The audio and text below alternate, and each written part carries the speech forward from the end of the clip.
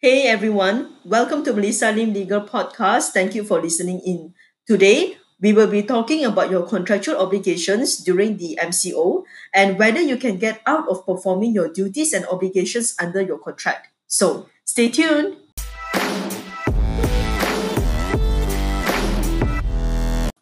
Hey everyone, during this MCO, you may be wondering whether the contract you signed a while ago still compels you to deliver your services or goods during the MCO. If you are not under the definition of essential services, you may not be able to deliver your services without being able to open shop or to go to your customer's place. So, what do you do now? Do look at your contract and look for a clause entitled force majeure. The way this clause is drafted is to provide for unforeseeable events that are beyond your control.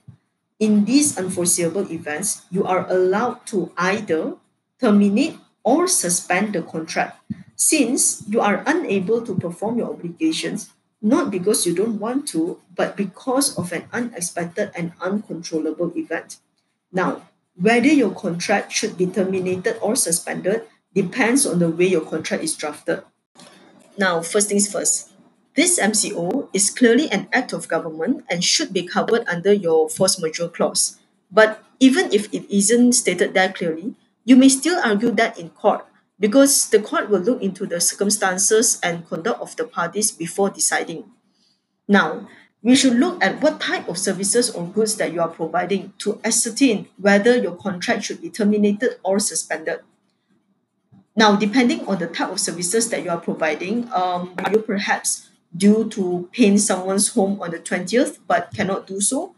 Or are you perhaps due to perform at someone's birthday party which cannot go on anymore because you are providing a service that is not essential services and the other person cannot have a birthday party because it is social gathering? If you are due to provide a service that can still be provided at a later date, or the time for you to deliver your services is flexible, then it is likely that your contract is suspended. In most contracts of this nature, there will be clauses to state that the contract will be suspended until it is viable for parties to deliver their obligations, or perhaps that the contract is suspended for a period of time, maybe 3 to 6 months, before the contract is made void. To put into context, your contract is likely to be suspended from the 18th of March, being the date of the MCO coming into effect, until 31st of March, being the date that the MCO will be lifted. But what if your services are impossible to be delivered anymore because of the MCO? Perhaps an exhibition was to be held but now cancelled because of the MCO. Perhaps you are the exhibitor to exhibit in the exhibition, or you are the organizer of the exhibition, or merely a person who has bought a ticket to go to this exhibition. Then in this scenario, the contract is likely to be frustrated and rendered void. This is because the whole purpose of the contract has been taken away because of the MCO.